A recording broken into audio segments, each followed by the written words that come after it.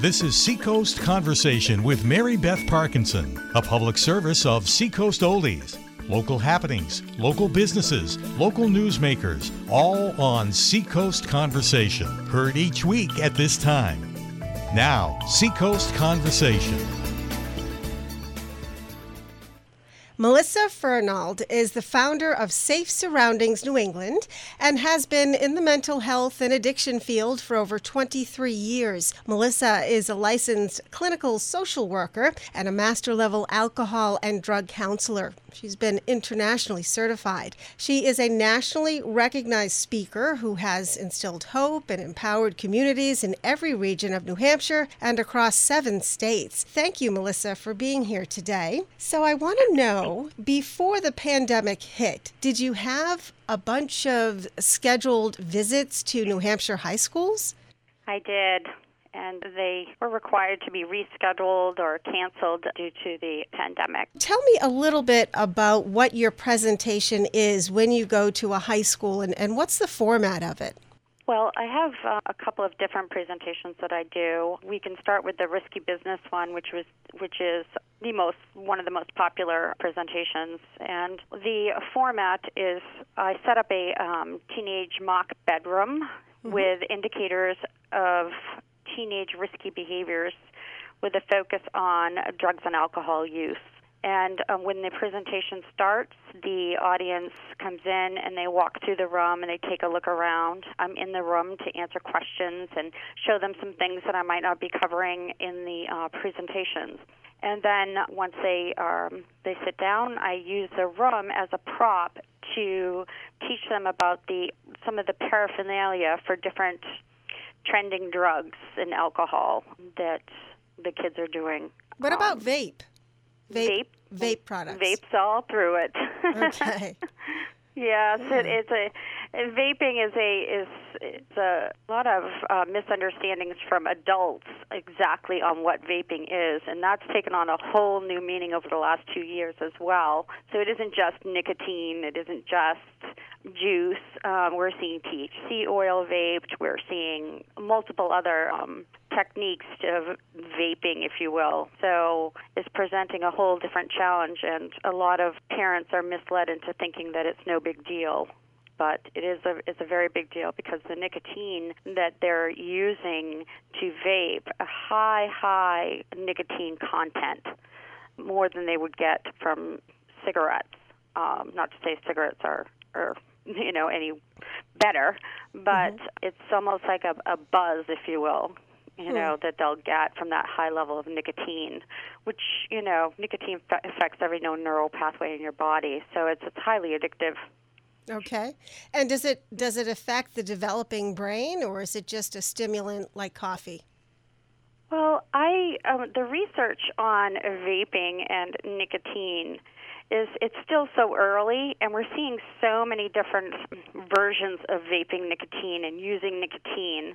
So I'm not really up to speed on the developing brain, but what I can say is any substance use prior to the age of 15 increases the chances of that child becoming addicted to a substance. So what happens is the substance activates the reward portion of the brain, and so that becomes overactive, and it kind of primes the pump, if you will. And so it doesn't really matter what substance it is, because nicotine is highly addictive and can definitely increase the dopamine and the neural pathways of the brain and that reward center. But of course, the frontal lobe, the judgment portion of the brain, is not fully developed, so it's a kind of a recipe for disaster for early use. So what was the age we definitely again? Want to. What was it before Prior the age? to the age of 15. Okay. Mm-hmm.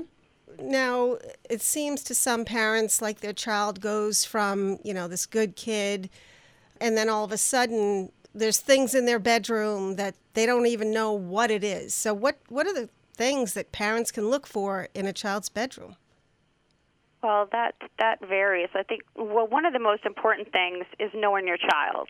And I cover that and stress it throughout the presentation, is that you're not just going to go into the room, and just kind of start flipping the room and looking for things. Usually there are indicators. Parents know their child, so they know when there are shifts in their behavior or something's different, something's going on. And we talk through some of those indicators, some particular indicators, like sudden mood shifts and isolation and frequent requests for money, grades dropping significantly, so sudden shifts in their behaviors. And so that's a very important piece to the entire presentation. And so when you go into the room, I always tell parents that, start just going into the room, picking up the laundry, and even when things aren't, going on, and glance around, scan the room, take the sheets off the bed, just kind of keep your eyes open. And a lot of times the parents will not know what the paraphernalia looks like, or some of the other indicators that they may not suspect is being used for substance use. And so that's a pretty important piece of keeping an eye on those things. And in my presentation, the room has all of those different indicators, and I walk them through them. And so it's a little bit more complex than just what would they find. I mean, a lot of times the kids will not hide their paraphernalia because they figure their parents, they won't know what it is anyway. And, if they're using substances, they become pretty complacent. Their brains aren't fully developed. So you add substances to the mix and they become, not so bright about concealing things. So they become complacent and leave things out. And so, that's why it's super important for parents just to keep an eye. And, the room isn't off limits. I mean, this is their home. And it's super important for parents to be able to go in there and, not necessarily snooping, but just, picking up the laundry and talking to your kid while they're in there, to become familiar of, what's going on in that room. So therefore, when something does happen, when that shift occurs, that parent is going to pick up on that shift in how the room looks. So and then what do you do? So your child is, the grades are slipping, the mood swings, the no motivation, and then you find paraphernalia in the bedroom. What is the next step? Well, during the presentation, in the beginning of the presentation, we talk a lot about indicators, and, it's kind of the scary part of the presentation because parents are like, whoa, what's happening here? And then at the end, I teach them how to communicate with their child if they find something in their room or if they suspect their child is under the influence. And I created this acronym that parents can use to approach their child. Of course, it's not the be-all, the end-all, but it keeps the emotions out of it, and it's called SAFE. And so, I teach the parents how to communicate. The presentation is really about developing knowledge and giving them skills and tools to be able to walk out of that presentation and address their child if they need to. It's for, the in-the-moment situations. So it's being able to talk to your child without blaming or accusing and just kind of saying, I'm your parent and I'm here for you, so what can we do about this? Well, it's not quite that sweet. I'm laughing because it's one of the biggest things is that when they their child, their emotions need to be in check. How they feel is not in the mix, which kind of goes against what we have been taught as parents, where it's like, let your child know how you feel about this. Let them know you're disappointed. Sometimes people would show anger, get drug tests and test them. But that doesn't create an opportunity for change. It opens up a gray area where a lot of times teenagers will manipulate in that area. So with the acronym, it's called SAFE. And so the first step is self-inventory. So when you see something in the room, a lot of times our first reaction as parents is to be like, oh my God, I can't believe he did this to me. What? He's going to die. He's going to go and use heroin, and he's going to die of an overdose. I'm a horrible parent. So there's this emotional reaction. So that self-inventory, keep yourself in check. Ask yourself if you're in the right state of mind to have this conversation with your child. I also strongly encourage people to work as a team. So the parents need to work together. So if they're co-parenting and they're divorced, it's really important for the two of them to talk and address the child together, because sometimes one parent will be calmer than the other parent. And so once they have that self-inventory, they're in check, the next step is assess the situation. And so what the parent is going to do is look at what's going on. So I found vaping. I found signs of marijuana use, drinking. What am I seeing? And so it's gathering the facts, okay? And and making sure that this isn't an emergency situation. So if a child comes in and you think they're high, you're assessing what you're seeing with them. For example, it reminds me a lot of when our babies were first sick and we call the doctor and we say, oh, their temperature is 103, they're not drinking, they are not stools, so we'll go in and give just the facts, right? In a calm way. Yes. So when we're seeing our child and we are assessing what we're seeing, and it's their eyes are red and they're shaky, their eye contact's not good, they smell heavy of perfume. So it's assessing it, gathering the facts. And so once you do that, then you're ready to have a fact-based discussion. This fact-based discussion is a non-judgmental, non-emotion discussion. So it would look something like this. I noticed that your eyes you're red. They're really red and glossy. You smell heavy of perfume. Your eye contact's poor. You're unsteady on your feet. Okay, so same thing if you find something in the room. It's you laying out what you found and saying, I found this vape, I found this bowl, I found this, and just giving the facts. And then what you do is you say to your child, if you were me, what would you think? That is a good question, because that's a question they would never expect you to ask. No, and it changes the way the brain is ready to respond because, if they're under the influence, they're not going to respond in a way that you're looking for, okay? So keep your expectations low, but know that this is an opportunity for change, and so don't get into a power struggle with your child. So when you say, if you were me, what would you think? You step back. And so the child that normally would be defensive and start yelling at you and deflecting has to stop and think, wow, okay, she noticed my eyes are red. She noticed this. She noticed that. Or he knows what that is. He knows that's a vape. He knows what this is. And so they have to kind of think through those facts, and then they have to respond. And, it's their response is one of those that our expectations have to be, within range, you know what I mean? So if the kid says, well, that's not my stuff, that's my friend's, I was holding it for him.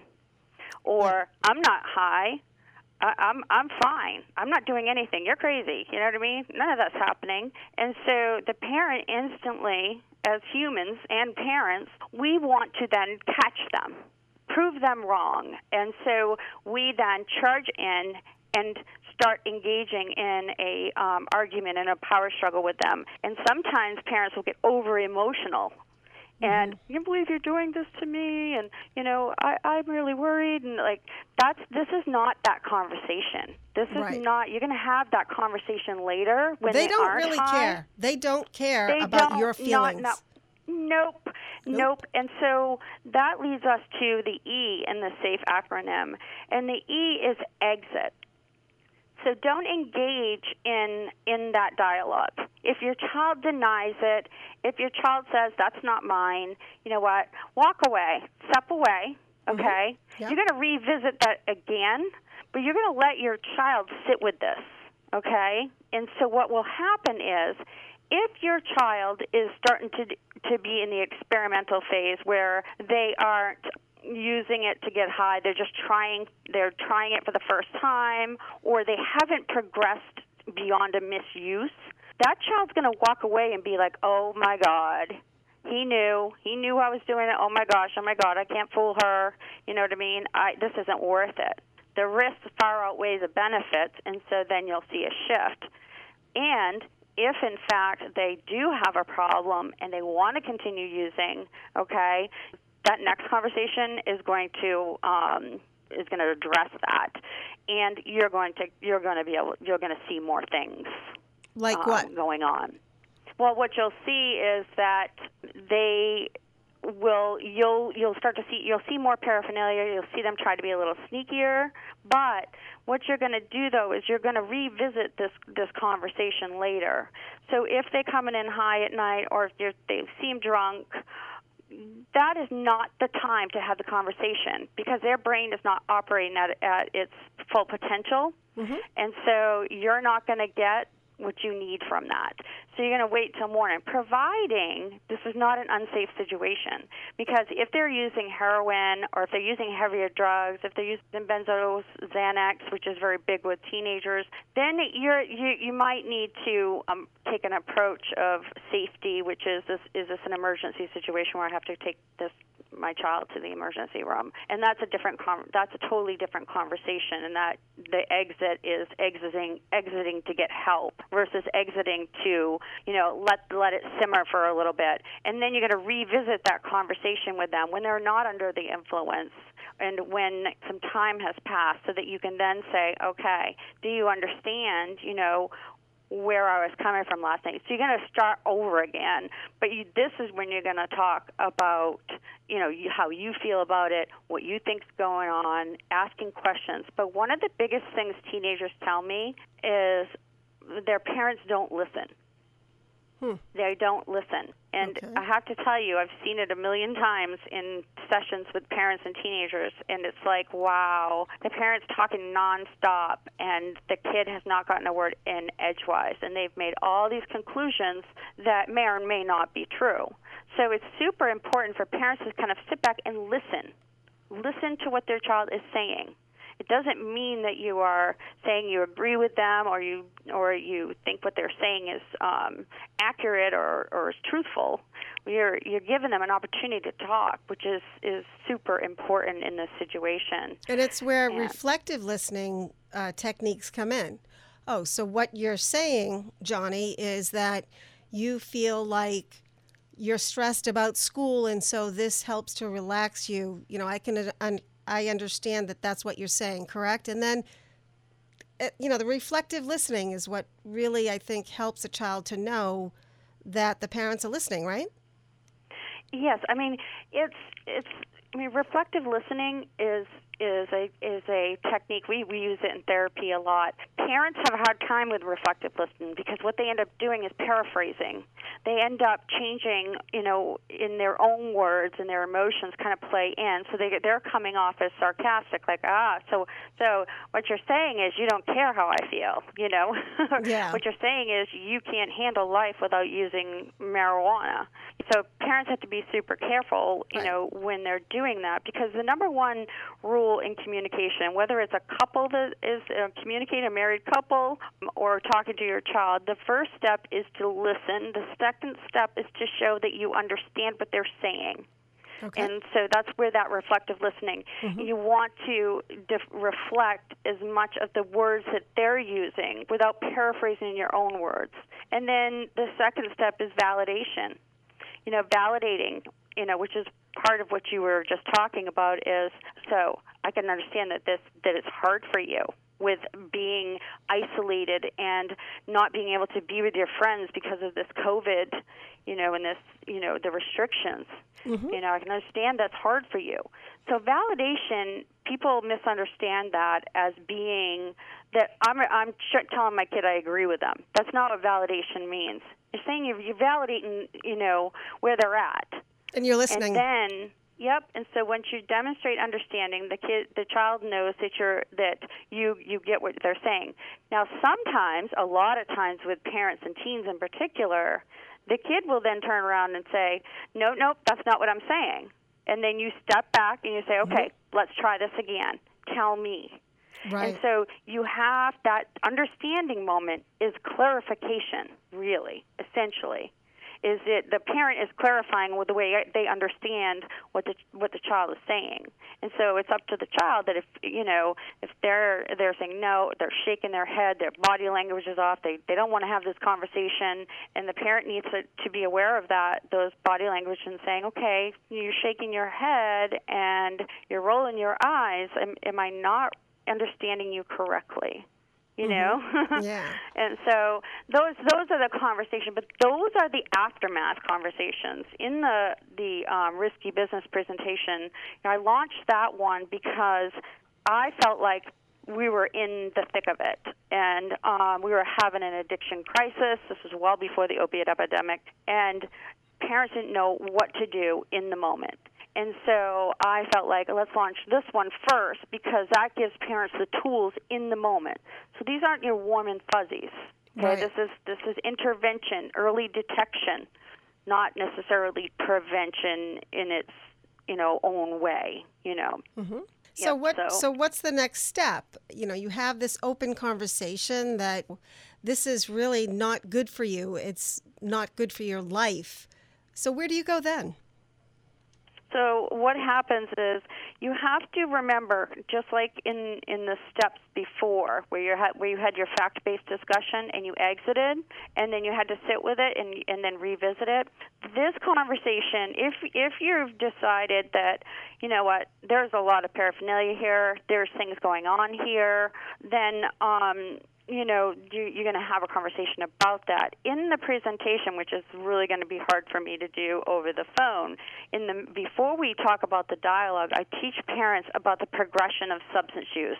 This is key, because when a parent can understand how it progresses in the stages, they'll be able to understand where their child is at, and then knowing kind of how to respond. It's super important to have consequences, and for parents to be super clear that this is unacceptable.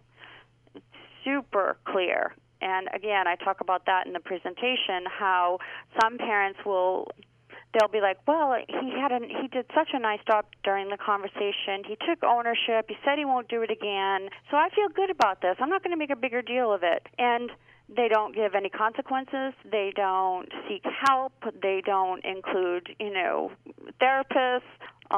Big mistake, because how you respond to those moments they're just vital, because the way the progression of substance use works is when they're starting to misuse the substance, meaning they're seeking it for the effects of it, the risks of it means something at that point, because the benefits are not that as great as they will be if they keep using. And what do you mean by consequences? Take their phone away, or what? Oh, the phone. I think that it is important for parents so when they're sitting down and they're having that conversation, the after conversation about what they're going to do. I think the first step is for the parents to talk ahead of time and decide what kind of consequences they are going to implement. So you'll see parents go on different ends of the spectrum. They'll take everything. They'll take their phone, they'll take their computer, the car, and then they ground them. Right. So essentially, you've taken everything that calms them down when your child just said that they smoke weed because they are anxious all the time. Mm-hmm. So what you just created was a situation that creates more anxiety. So you have to really be thinking of natural consequences. So a great example of that is, let's say your child comes home and they're high, they've been smoking weed, and that's clear, and they've been driving. So they have a car, okay, or you let them use the car. The natural consequence, first of all, would be you're not using the car is it's not an option right now. The natural consequence of using a substance while driving under the influence, while driving, is that you don't drive. You're not safe. You're not able to make good choices. So therefore, you've lost the car until we can feel as though we've addressed this substance use. Okay. And so we have to be careful not to take everything away from them. Monitoring them. I've had parents will put, the Friend Finder or Life 360 app on their phones. There are all kinds of different creative ways to go about this. We have to be super careful that you don't rob them of all of their connections with the outside world and over-punish them, because you then have lost the whole point of consequences. Because consequences are about an opportunity for change, for you to be able to, the child to know that, whoa, this when you're doing things like this, parents need to keep you safe. Exactly. And so tell me about THC. Is it THC oil that they somehow vape? What is that? Well, this is an ongoing evolution, THC, marijuana. So especially with the legalization, recreational use of it, we're seeing so many different forms of it. And more recently, it was, I started seeing more THC oil, which is a concentrate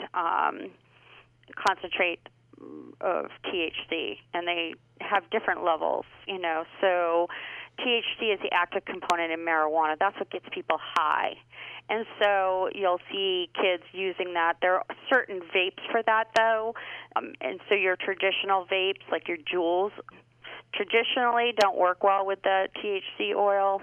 It tends to clog them. At least that's what the teenagers say, and it just doesn't get it up to the level. It's interesting because if you recall, what was it, like over a year ago, when they're all over the media, they were talking about people having those lung infections. Yes. And then some people were dying, and they were trying to figure out what it was, And so a lot of those situations were using like marijuana wax and THC oils in vapes. So those were, a lot of the findings were associated with that and the high THC content in those substances. So that was a huge part of what was going on. There was a lot of mixed ideas about it, but they did discover that. So it's a separate kind of product with the THC oil that they kind of smoke. It's not necessarily something they use a vape product with, is what you're saying? Well, they can use certain vapes. There's certain vape pens that are designed for different things. And so when I do my presentation, I have multiple different vapes. I have a whole display, and I show the audience exactly how they're used and how they can't smell anything if they're using any of those drugs in a vape. So there's a whole host of them, and it's even harder these days to know which ones are which, because they're making it to be able to look like any other vape. Concealing is the trend for all the product. It's very disturbing. And so it's super important that parents really lean on the relationship and in being really clear that where they stand on substance use. So, for example, sometimes parents will let their kid drink. Okay, there's a prime example. Hosting is a big thing, and we talk about that in the presentation. But they'll say, you know what, you can have a couple of beers, or they turn a blind eye with the drinking, and they let them drink in the house. But then what they're showing their child is that, hey, I'm okay with substance use. But then they'll turn around and say, well, you can drink, but you can't use marijuana, or you can do this, but this isn't okay. And so, but the kid sends a mixed message. is saying, It's a huge mixed message and very dangerous message to your child because they won't be in that house all the time partying. They're going to be outside. They're going to be making decisions. And the number one deterrent of teenage substance use is parent disapproval. That's a fact. That's a research fact. I want to, if an educator is listening, how can they contact you, Melissa Fernald? How do they reach you? I am on Facebook, Safe Surroundings NE. You've been listening to Seacoast Conversation with Mary Beth Parkinson, a public service of Seacoast Oldies. Tune in again next week at this same time for Seacoast Conversation.